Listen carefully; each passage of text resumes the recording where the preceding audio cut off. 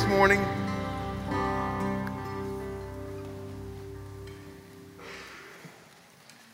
Y'all were singing loud this morning. I could hear you up here.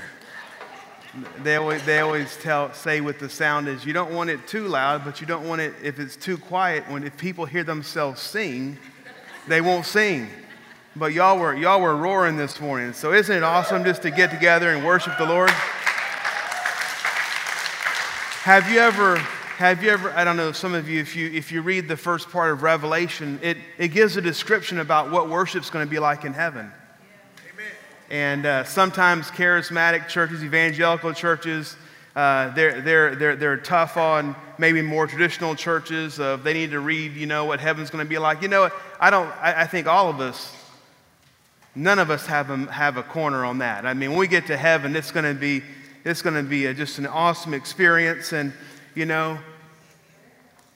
imagine how much easier it would be to worship if you're in a perfect environment without any problems.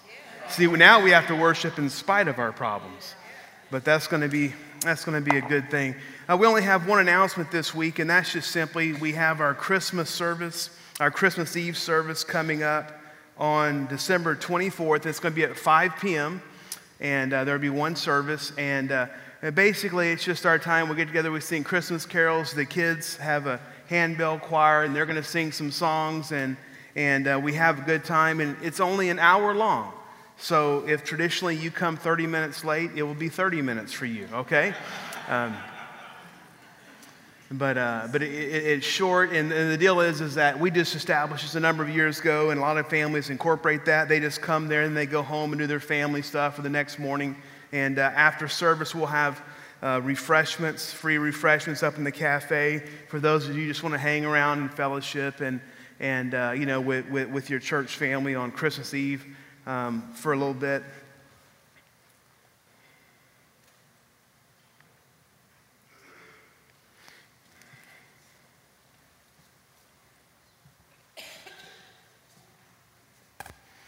I feel like the Holy Spirit just really wants to encourage someone here this morning. And I don't know who it is, but if this is you, just receive this. I just feel like there's at least one person. I think it's a man, and you're just really at a crossroads in life, and you're really just trying to figure out what your life's going to look like moving forward. And I believe the Lord would just tell you this morning that the only way your life can be what you want it to be is if He's involved. And maybe you're here and maybe I don't like church, I don't like religion, and hey, here at Family Life, we don't sell religion, we sell Jesus. Amen. It's a different thing. And so if I just want to pray for that person, and I'm not going to ask you to raise your hand. Lord, I just pray for that person that you've put on my heart this morning. Lord, that there's someone here that's just really at a crossroads in life, God, and they're really trying to figure out how to move forward, how to go forward, and how to better their lives. And God, I just pray this morning that you give them a revelation of who you are and what you can do for them. And Lord, I just pray this morning that if they haven't received you as their Lord and Savior, that they would do that this morning, Lord God. In Jesus' name we pray. Amen. Well, we're in a series, a Christmas series called The Greatest Story of All. I've been pastoring here. We started the church 20 years ago, and Christmas and Easter and all those, although you would think it'd be very easy, they get really hard for me because some people have been here a long time, and they don't want to hear the same story. So I go to sleep thinking, how can I tell the Christmas story in a different way, every year? And then the Holy Spirit encouraged me. It's like, yeah, but Terry, they can't remember what you did 8 years ago anyway, so just do it again, right? There was a pastor friend of mine, and he asked his congregation, how many of y'all remember what I spoke on last week? And no one raised their hand. He looked at his wife. She didn't raise her hand. And so at lunch, he said, why didn't you raise your hand? She said, because I know you, John. You would have asked me what you spoke on, and I honestly couldn't remember. And she said, by the way, what did you speak on? And he said, I'm sure it was awesome, though. So we're just really trying to focus on the incredible story of Christmas, the story of the birth of our Savior. It's an incredible story. I encourage you just to read it through all the Gospels and really just let it sink in. There's so many characters. There's so many geographical locations involved as they move around.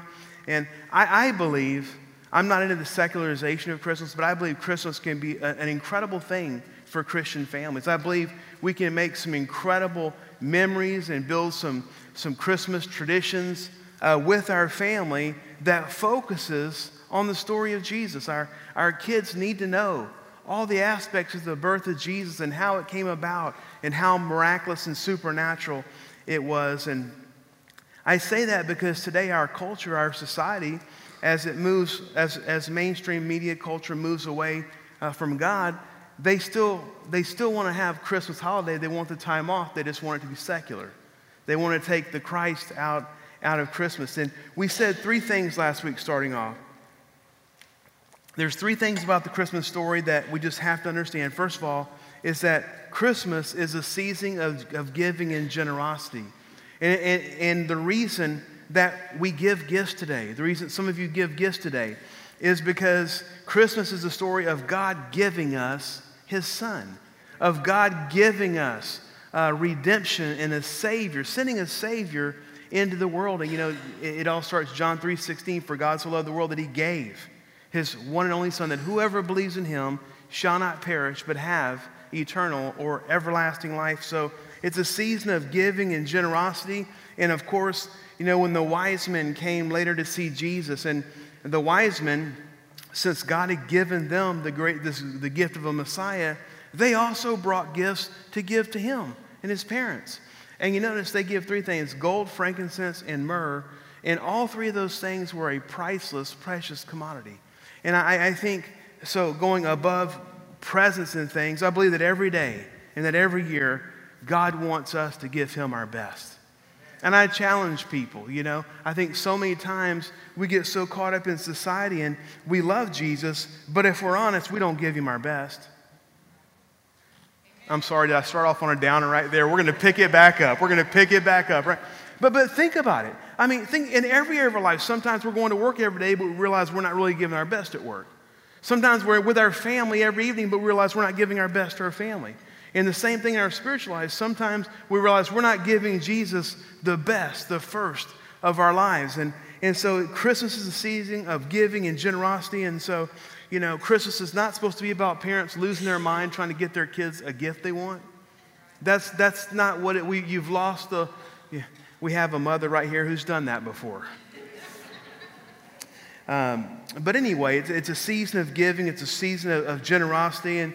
And I just encourage you, find someone to be generous to this season. Find someone who's in need. Find someone who doesn't have enough, and take what you would normally spend on your family and give some of it to them. That's the story of Christmas, God giving us something that we needed and didn't have and didn't deserve. The second thing is that Christmas is a season of second chances. And I don't know about you, but I am so glad that the Christian faith, it's not that you have to be perfect forever, that God still loves me even when I mess up. He still loves me. He's a God of second chances, third chances, and it's just incredible. See, sometimes we live in a culture that's unforgiving. Do you have some people in your lives that are unforgiving? Oh, you're all with me now, aren't you? You didn't like that giving God your best, but you're in on that, man. I got mean people around me. But think about that. Humans, we can be so hard on each other. But yet we want God to forgive us and wipe the slate clean. Hey, so at Christmas, wipe that slate clean. You got something against somebody, you got unforgiveness, just let it go. Life's too short for that. It's a season of second chances, and Christmas is a season of love and redemption. At the end of the day, humanity and God had something between them called sin. And Jesus came and removed that to where we could be back in relationship with God, just the way Adam and Eve were, just the way it was before, that we can be in relationship with God. And it's just an incredible story when you think of all the ramifications. So this morning, I want to talk about Christmas is a story of hope. It's the greatest story of all because it's a story of hope.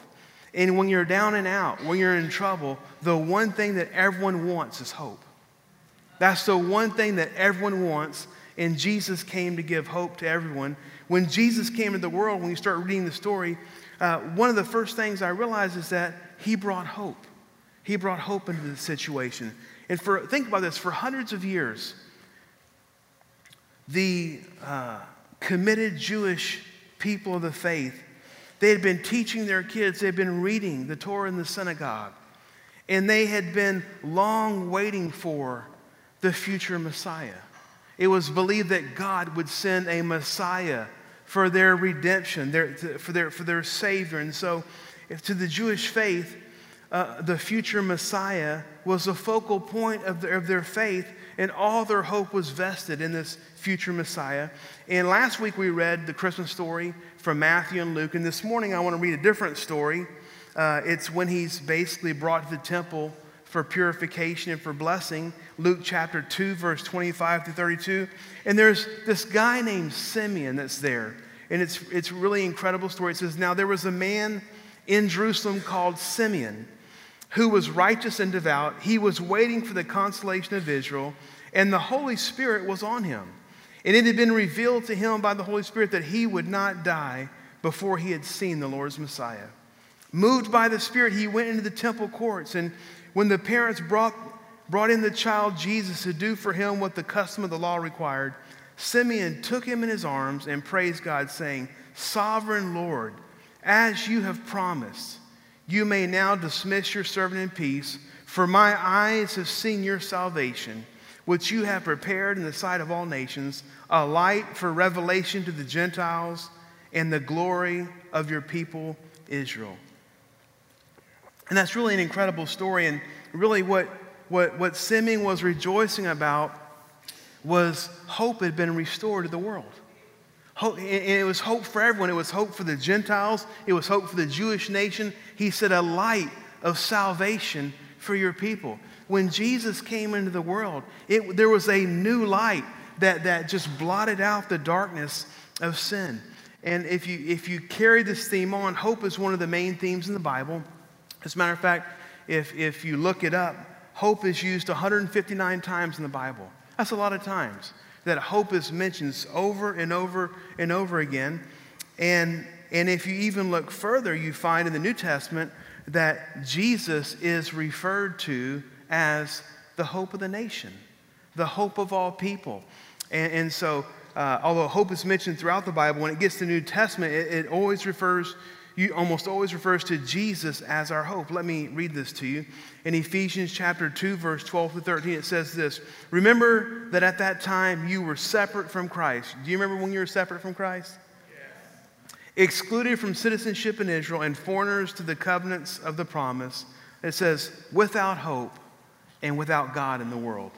But now in Christ Jesus, you who were once far away have been brought near by the blood of Christ. So let's talk about the definition of hope, because I think the definition of Christian hope and the definition of how a lot of people in society and around us define hope, they're very different. So this is how the world would define hope. The world's definition of hope. It's a feeling that what is wanted will happen. You have this hope that something that you want is going to happen. It's a desire accompanied by an expectation. Now, there's two bad words in this definition, feelings and desires.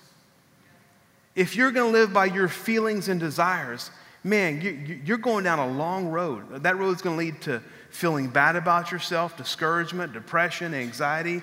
If we're going to live by feelings and desires, that's a problem. The Bible's definition of hope is quite different. It's basically this, that hope is an expectation based on the promises of God. God's hope is not based on feelings or desires. It's based on the promises of God. And if you go online, and probably Amazon has it, there's a book called the Promise Book. And it has like 7,000 promises for people in the Bible. 7,000 promises. Now, I haven't counted how many promises, but they say there's 7,000. So if there's 6,500 or 7,100, that's a lot. That's a lot of promises for God's people. Let me read one more story about hope. And I'm going to go back. I'm going to go to Hebrews, and it's talking about the patriarch Abraham. It said this: when God made his promise to Abraham, of course, the promise to Abraham is that I'm going to make you, if you obey me, I'm going to make you a great nation. And Abraham and his wife Sarah were old and they didn't have any children. The promise was a child. The promise was a line to live after him. When God made his promise to Abraham, since there was no one greater for him to swear by, he swore by himself, saying, I will surely bless you and give you many descendants. And so after waiting patiently, Abraham received what was promised. People swear by someone greater than themselves, and the oath confirms what is said and puts an end to all argument. Because God wanted to make the unchanging nature of his purpose very clear to the heirs of what was promised, he confirmed it with an oath. God did this so that by two unchangeable things in which it is impossible for God to lie, we who have fled to take hold of the hope set before us may be greatly encouraged. Now, look at this. We have this hope as an anchor for our soul, firm and secure. It enters the inner sanctuary behind the curtain where our forerunner, who's the forerunner of hope, Jesus, has entered on our behalf. He has become a high priest in the order of Melchizedek. So I just want you to think about this for a minute. Abraham, he left everything he knew and he went to the promised land, the land of Israel. And he's wandering there for years with the promise, with God's promise. God swore by himself that I will give you many descendants. If you can count the stars, you can see you can count how many descendants you'll have. But you know, it's 1 year, it's 2 years, it's 5 years, it's 10 years, it's 14 years. And Abraham's 100 and his wife is 90. And God comes to him again and says, by this time next year, you know, you're gonna have your son. But I want you to think about this, because sometimes God gives us a promise and it doesn't come to reality next month. It may not come to reality in 3 months. But God says, when I give you a promise, I swear to it by myself. I swear to it by my name. Now, you have to make sure you don't make up some of God's promises, okay? Don't make up what you want. But when God tells you something, you can, when he tells you something, when he promises you something, when he speaks to you about something in your life, that spoken word, that promise of God, it should produce hope in us, and that hope should anchor our soul. And I see, listen, you're not anchored by hope if you're wishy-washy. You know, during Hurricane Harvey, I was down fishing on the coast with my dad, and there was this sailboat way up there on land. Like, it was a huge sailboat way up there on land. And I said, man, why didn't they, take their boat out? They knew the hurricane was coming. He said, oh, he anchored it off. He was bragging to me that he anchored it off with a long rope and it could withstand everything. See, that's what happens when we're anchored by the other definition of hope, by our desires and feelings and emotions. That anchor doesn't hold. The anchor for our souls is the hope of the promises that God has given us. So hope is a very powerful thing. And again, it can be the anchor for our soul. So I want to give you 5 reasons that you can hope at this Christmas season. 5 reasons. First of all, is that one of God's promises to us is that we'll have eternal life. Come on now. Come on out. Do any of you ever have a bad day and you walk out to the curb and say, you can come anytime, Jesus? Amen. You ought to try that. I've tried that before. It actually feels pretty good. And if someone comes by, you say, oh, I'm just meditating. But we're promised eternal life. And Titus 3:5-7 says this: He saved us not because of the righteous things we had done, but because of his mercy.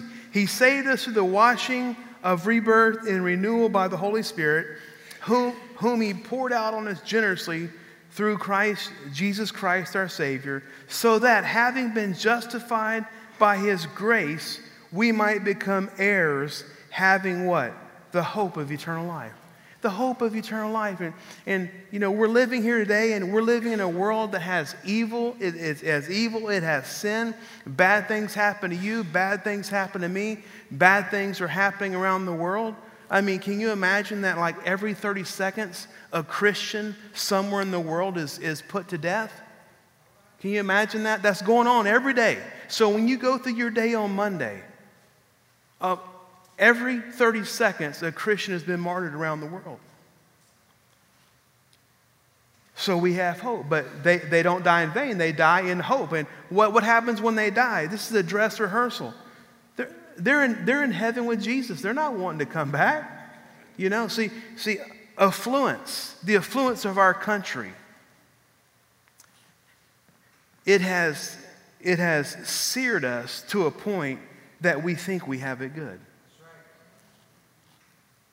Every day in affluent communities, people are committing suicide, people are getting divorced, people are getting abused. And so, again, we have to go back. We can have hope, because no matter what happens to me, it doesn't matter if I live 1 year, 10 years, 20 years, I have eternal life with Jesus. I am going to spend eternity in heaven with Jesus. And the Bible tells us that heaven, you know, it's a perfect place. There's no sorrow, no sadness, no pain, no disappointments, no family reunions. We're all one family. It's a reunion the whole time. But it's a place, most importantly, filled with the presence of God. And you know, sometimes I felt the Lord's presence very strong this morning. We're worshiping together, and I feel like you felt that too, because I could feel the power coming back. But can you imagine never leaving the presence of God? I mean, come on, can you just imagine that? So again, no matter where you are in life, we are one step closer to eternity, and that's good news for us Christians. The promise of God for our lives is the hope of eternal life. Number 2, we're promised God's provision. We're promised God's provision. I meet people every day, I meet good Christian people every day that are walking around like God is dead. Like they're walking around like God can't do for them what they need. You know, remember when Moses was leading 3,000 rebellious, complaining people? I mean, did I say 3,000? Yes. 3 million, I'm sorry. 2 to 3 million people. And if I say something wrong, I actually know what I'm supposed to say, okay? So don't send me text and email. I know, listen back. But remember, they were complaining, we want meat. They were in slavery in Egypt, getting beat by taskmasters, being put to death. Remember when we sat around pots of free meat in Egypt? It's like Egypt was a buffet, you know, and it wasn't. And so God says, listen, I'm going to give them meat. I'm going to give them meat. They're going to be sick of meat. And Moses says, God, if we caught all the fish in the sea, would that provide? And what did God say? Is my arm short? You're fixing to see. And I'm telling you, we go through life sometimes thinking that God can't provide what we need. And if that's you, you got to expand your faith. Amen. Because what does the Bible say? God can do exceedingly abundantly more than you ask or think.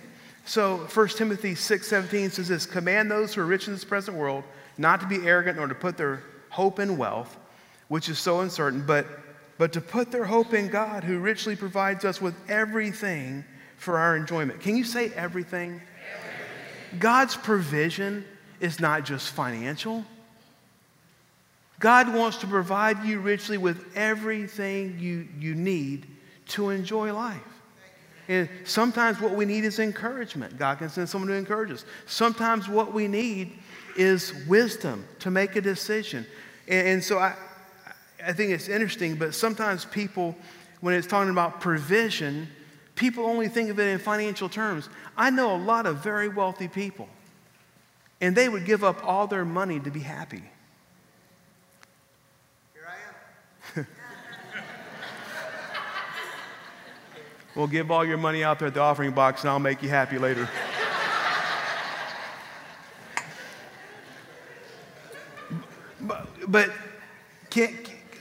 I'm sorry, I couldn't. We had this thing. That wasn't planned, by the way. But no, seriously, think about this. We are limiting God. And I just want to ask you, the hope of Christmas is Jesus came, he blew the limits off. Take the lid off the little box you put God in.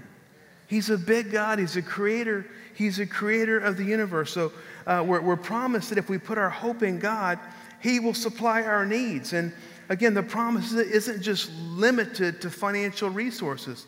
And I could tell you story after story. You've heard many of them. When we came here to start this church, it wasn't in our best financial interest to do that. But God provided everything. He provided everything we needed. And he brought many great people to help us out. And so, listen, the hope at Christmas is that you can have, that God wants to provide for you. He wants to provide, and he wants to provide what you need. And so I would start by this. If you're lacking in one area, why don't you go home today or at the end of the church day and just say, God, I need your provision in this area of my life. God, I need this provision. God, I need a better job, or God, I need a job. I need this provision because God wants to do that.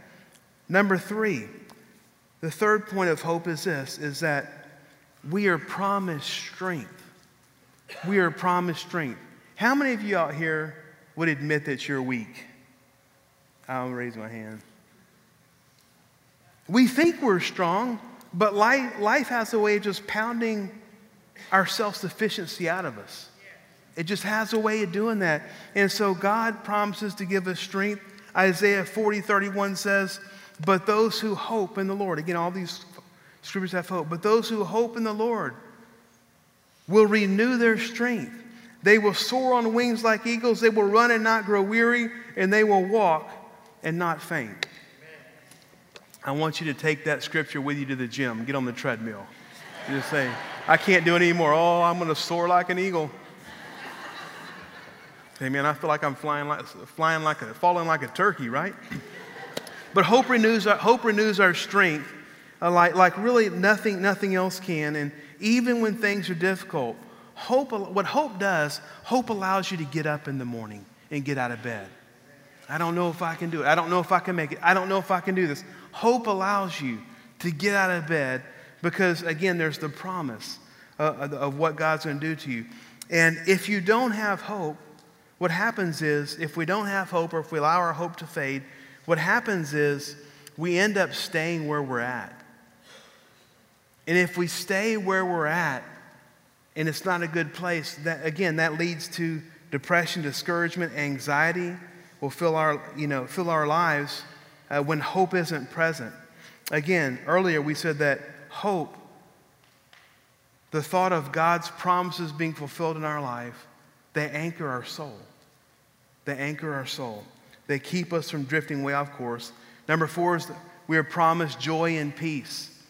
Joy and peace. How many of you know a lot of Christians that don't have joy or peace? How many of them are sitting right next to you? You know what I think is funny? When I say silly questions like that, no one thinks of themselves, they think of other people. I'm asking you to think about you. Because the hope at Christmas is that we should have joy and peace. Joy and peace. Romans 15:13 says, may the God of hope, so it's God's hope, his promises for your life, the ones that are anchor your soul, may the God of hope fill you with joy and peace as you trust in him, so that you may overflow with hope by the power of the Holy Spirit.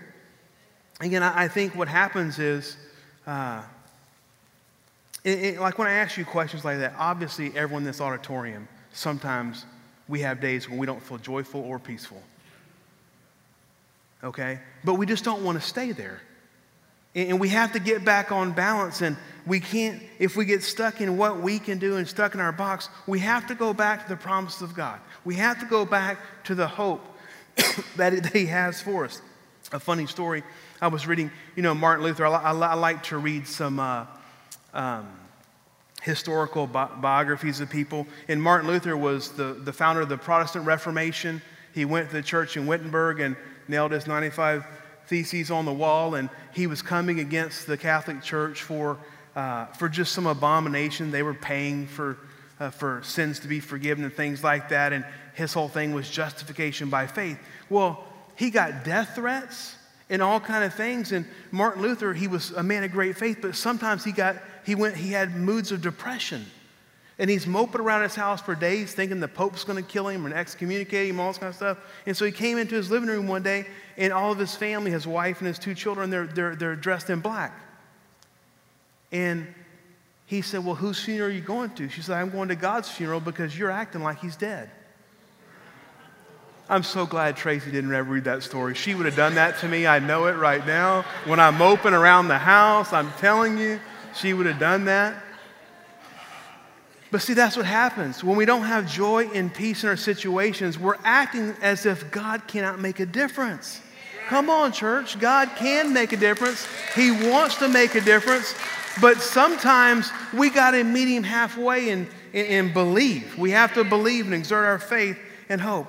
The last thing is this, is that we're promised guidance. That's one of the biggest questions I hear in life is people are like, I don't know what decision to make.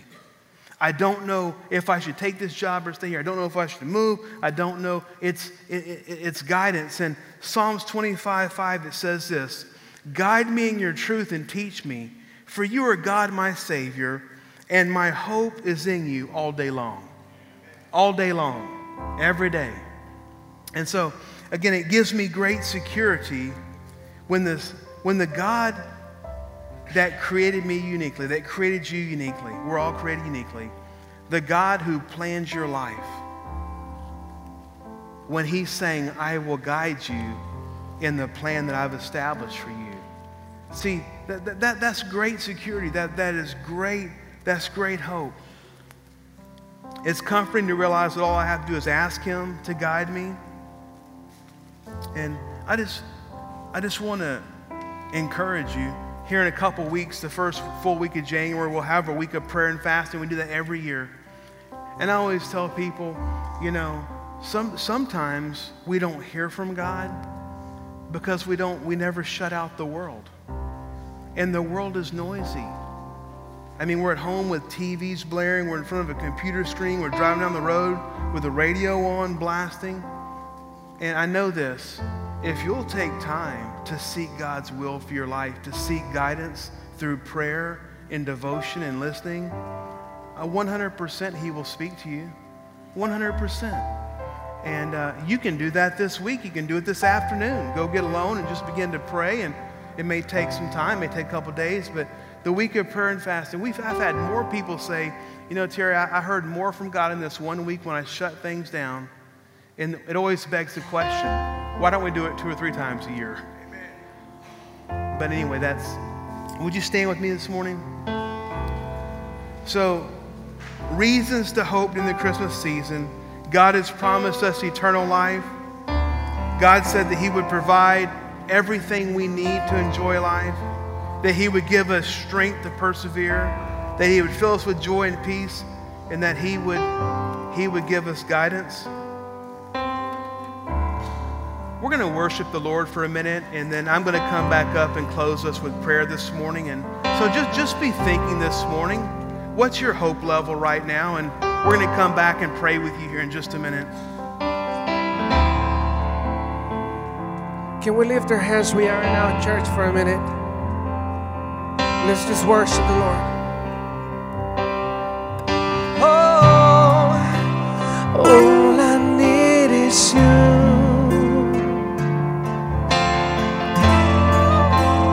All I need is you, Lord. It's you, Lord. All I need is you.